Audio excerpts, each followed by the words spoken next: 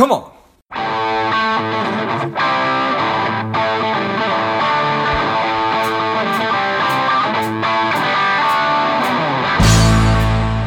Welcome to Money Savage, a savage approach to personal finance. This is George Groundbacher, and the time is right. Welcome today's guest, the strong and powerful Bobbi Rebell. Bobbi, are you ready to do this? I am, and you said my name right, George. You're my new favorite person. Nice. Well, I'm sympathetic to folks that have potentially challenging names with a name like Groundbacher. So, excellent name.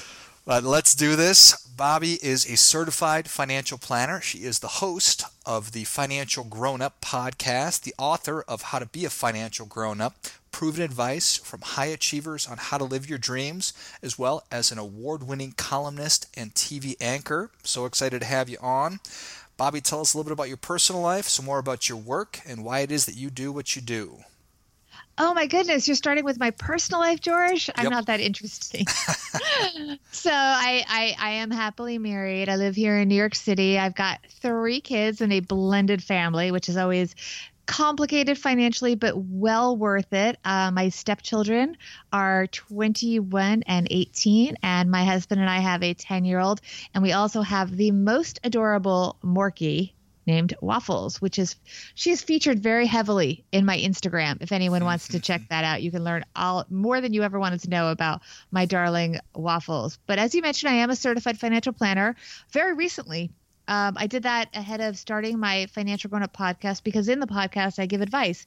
And I think it's really important that when you get financial advice, it should be from someone that has taken the time to really learn and invest in making sure they know what they're talking about. It doesn't mean that I can't be stumped. I certainly am not an encyclopedia, and we've got a lot of new tax law going on right now. But I wanted to at least know the basics, because my background is as a journalist. So I'm used to answering questions. I'm used to asking questions, not answering questions all the time. And when my book came out, people were asking me questions suddenly. So I wanted to make sure I was coming from a knowledgeable place when I answer those questions. And I didn't want to always just say, well, check with your local CFP or whatever. I wanted to be able to give some basic information, even though they should, of course, follow up with their specific situation with a professional. So, and now I've got my podcast in addition to my book, which is new. Awesome. It is always a kind of a tough thing to say, it depends, when somebody asks you a specific question, but unfortunately, a lot of the time, it does kind of depend. So tell me what a Morkie is. I apologize. Oh, I'm sorry. Morkie, I'm just obsessed with Waffles. So a Morkie is a Maltese Yorkie, and of course, the perfect dog breed. So she has a very spunky personality, as many Yorkies do, but she's also very sweet, like many Maltese are, and she's absolutely beautiful. So I adore my Morkie Waffles. Fantastic. Super cute. That's a great Morkie name too. So named by a then 5-year-old who's now 10. Okay, perfect. It all makes sense. So I had the opportunity to check a little bit about your book and your podcast as well. I wanted to talk a little bit about your book, and it seems like one of the main themes from it is how important it is to learn from the successes of other people, because people have made a ton of mistakes and a ton of great decisions, and we might as well benefit from those experiences. Well, thank you for bringing that up. Yes, I think it is important to learn from other people's experiences. And I love that you said it that way, not just saying other people's success, because sometimes we look at people and we think, oh, Tony Robbins, who's in the book, and he actually wrote the foreword. We look at that and we say, well, he's Tony Robbins, so that's why everything comes so easy to him. He's flying around in private jets and going to his private island and this and that. Well, Tony Robbins didn't have any food growing up. Tony Robbins had nothing. He was working as a janitor. So when you hear the reality of how so many of these people began their lives, it becomes more relatable. And I think it's important to share not only successes, but also the struggles that so many successful people have gone through. And just like in the podcast, the book, it's the same format where we hear these stories, but then we also hear the lesson. And then we get my take on sort of the perspective that we can all gain and what we can take out of hearing about those experiences. The realization that people's journeys have not always been this really smooth, uninterrupted boulevard of green lights, that in fact there are tough things that everybody experiences, really no matter who. Something that we were talking about on just offline before the show today was how a lot of the time when you're listening to really well-known financial people, it's almost as though there's no room in their advice for the real world. This is the way that you get out of debt, or this is the way that you save money. But things happen sometimes, and we're not always able to do that. Yeah, I agree with you completely. I think that's an excellent point. And what we were referencing actually was my dear friend David Bach, and he disagrees with me on this, but he is adamant that people use different, methods to just get rid of your debt. And I agree with him that you should get rid of your debt, but sometimes you're in a position where you're still accumulating debt, or you're barely able to pay it, and you are working on increasing the top line. You've cut everything you can cut, and you may not be in a position where you're going to pay off the debt as fast as you want. So you want to at least control the damage. And this is for an example of a lesson that I give. The best scenario is to do what David Bach says and pay it off, whatever method you use. But if it's not going to happen, being honest with yourself for, let's say, a year. Well, during that year, maybe you can transfer that debt to somewhere where you're paying a lower interest rate or no interest rate. Maybe you can go to a zero interest credit card. He will point out accurately that many people do that, don't pay it off, and then just accumulate more debt. That's a real danger. But it is something that people can at least think about as a resource, because it can, at least by the math, cut down on the actual interest that you're paying. The psychological risks are very real, because the people that get into debt like that and do that are also at risk of accumulating more debt. So I'm agreeing with David respectfully, but also maybe giving people other options. Right. And David disagrees with me about those options, but that's okay. You'll have David on someday. Right. It's in an ideal world, there would be ideal situations. So I try my best to live in the real world, and people might disagree with that, but so I certainly appreciate what it is that you're saying. I appreciate David's point as well. But anyway, I think that there's also immense value in people sharing hard times, because whenever people make themselves vulnerable, it makes them a lot more identifiable, and then I think that it makes their message more effective, because people are going to say, okay, you know what, I totally get it now, and I can identify with this person, and maybe they can take and actually implement that advice. In our culture, I think that there's so much shame around not doing well with money, and then that shame can stop us from taking positive action or talking to professionals. I didn't have a chance to read your entire book, but is there any thoughts from the folks that you interviewed on that subject matter? I do. I think that there are a lot of examples of hardship. What comes to mind right now is an interview, just because I just did it. It will have aired on the podcast before this episode goes out. It's from another certified financial planner named Shauna Compton Game. And she talks, just to give a little tease, she talks about the fact that when she split up with her first husband, she walked away from every material possession. And she said, well, I'm a certified financial planner. I should come out of my divorce okay. So she didn't really make the best financial decision. And in a way, she was embarrassed about it. But in hindsight, as the years went by, she realized that because she was able to earn more money, it was okay.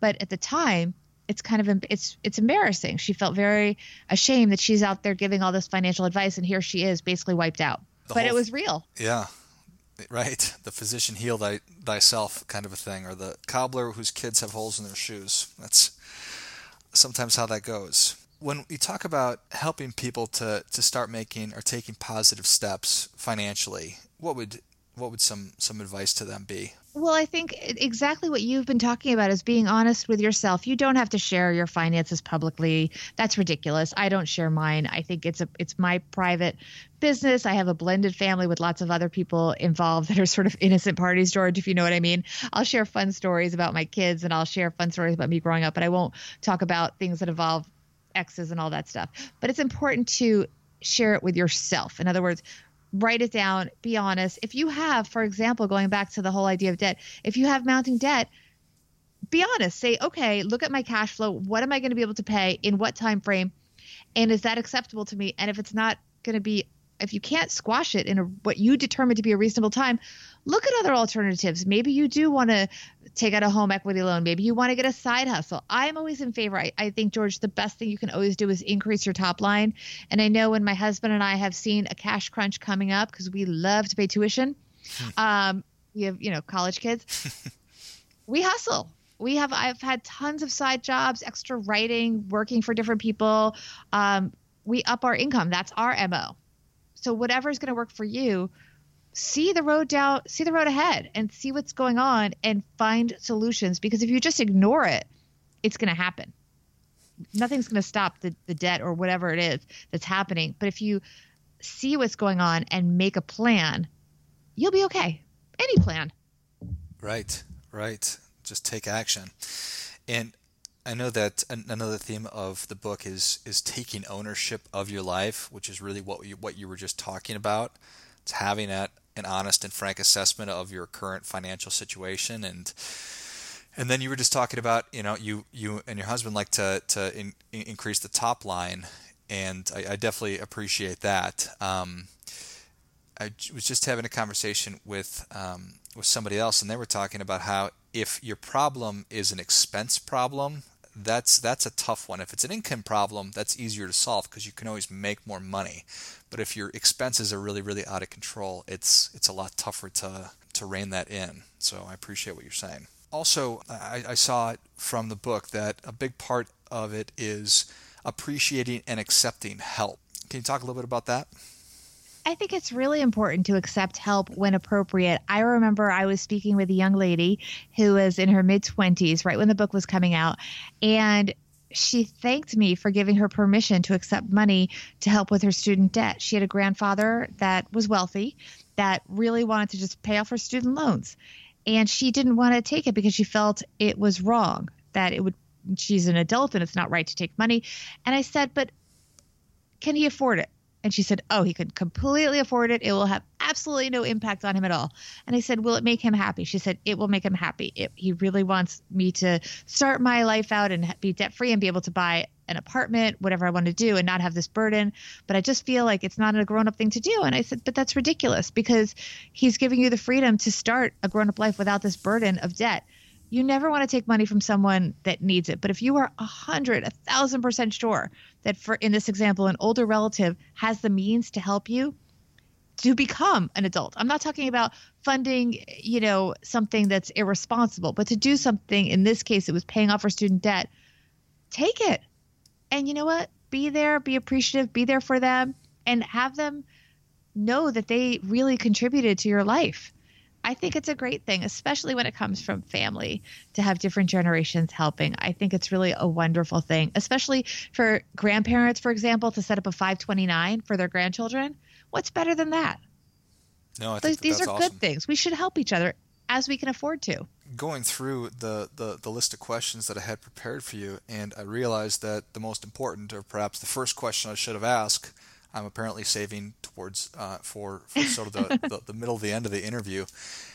Tell me about how you came up with the financial grown-up idea. I was walking in Central Park, George. I love to walk in Central Park with waffles, of course. Sure. And although I was not with waffles that day because I was on the reservoir and they don't allow dogs. Okay. So she must have not been with me that day. But it just hit me. I'd been thinking about writing a book for young people because as a journalist at Reuters, the younger people were always coming up to me and asking me questions because I wrote this column, for example, on millennial personal finance when I was there. And there really wasn't a good book for them. And I would go to the bookstore and I would observe people and I would kind of chat them up because I'm a journalist. And I would say, well, what are you looking for? What appeals to you? I saw you pick up this book, you put it down. And they would say, well, I really like this book, but it's so big and intimidating. But I feel like that's the one I should read. So I'm probably going to buy it, but I probably won't actually read it. And I said, well, what would you actually read? And they would kind of point to things like Personal Finance for Dummies. But they said, I'm embarrassed to read that, which they shouldn't be, by the way. Mm-hmm. But they would say things like that to me.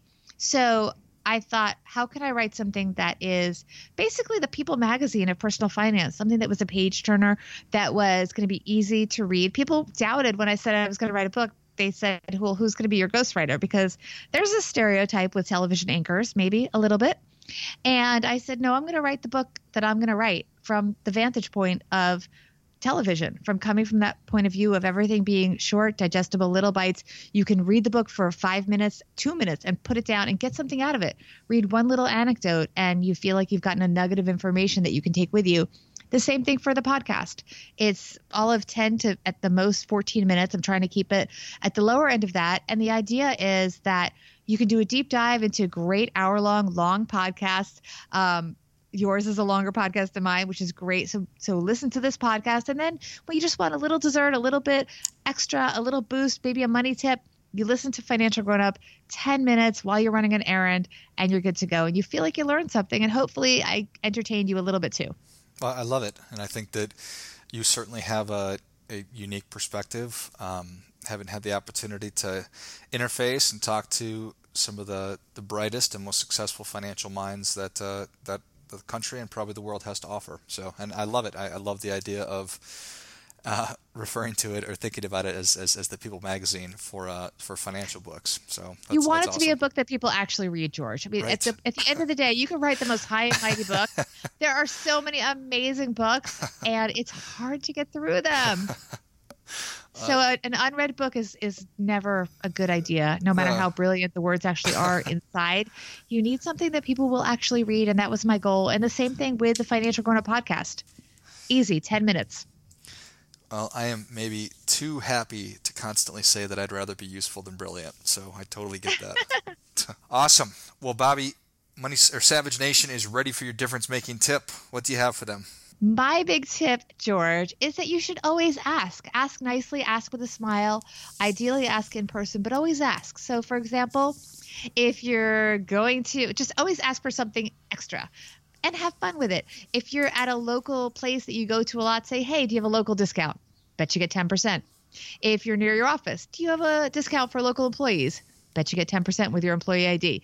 If it's the end of the day and you're at a place with perishable goods, say, all your stuff is so amazing. What happens to it at the end of the day? It's so sad. A lot of places have 2-for-1 specials at the end of the day because they want to get rid of their stuff. So odds are you'll get a 2-for-1 special. People often give me 2-for-1 at the end of the day just because they need to get rid of it. So hopefully if they're not, they're giving it to, charities of some sort. But even if you're shopping and it's a full priced item in a clothing store, it doesn't work so well in big department stores where they don't have the leeway. But if you're in a boutique or something and it's full price, you can say to them, I love this, but I just never feel good about paying full price because I know it's going to go on sale somewhere else or I'll get it at a discount on the internet, but I want to give you the business because you're a, sole proprietor. I want to support small businesses. Can you work with me at all? You'll get often 20%, but almost always 10%. Trust me. Well, I'm telling you. With a smile always. Though. Yes. Well, that is great stuff. That definitely gets a come on. Come on. So thank you so much for that. And that's so true. You just have to ask. Have to, and that's true of everything, right? That's true of your cell phone bill or your credit card interest rates or whatever. It never hurts to ask. So always ask. Bobbi, thank you so much for coming on. Where can Savage Nation learn more about you? Well, first of all, please do check out my podcast and rate and review it on iTunes. You can listen to it anywhere, of course, but we've been told, George, I don't know if you've got this, but the message is we were supposed to ask people to rate and review on iTunes. That's where the stats go. Follow me on Instagram, Bobbi Rebell 1, and on Twitter at Bobbi Rebell, and like my Facebook author page, which is also Bobbi Rebell. And join my email list. Go to BobbiRebell.com and you'll get a pop-up window. I'm sorry about that, guys. But when you see the pop-up window, please sign up for my newsletter. Well, all the pop-up window is doing is asking you, Bobbi, and how can that be a bad thing after what we just talked about? Exactly. Well, Savage Nation, if you enjoyed this as much as I did, show Bobbi your appreciation and check out all the different locations she just listed, which will be listed in the notes of the show. And share today's show with a friend who also appreciates good ideas. Thank you again, Bobbi. Thank you, George. And until next time, keep fighting the good fight because we're all in this together. What's up, Savage Nation? Please support the show by subscribing, leave us a review, and definitely feel free to share us with somebody you think would like it. Come on.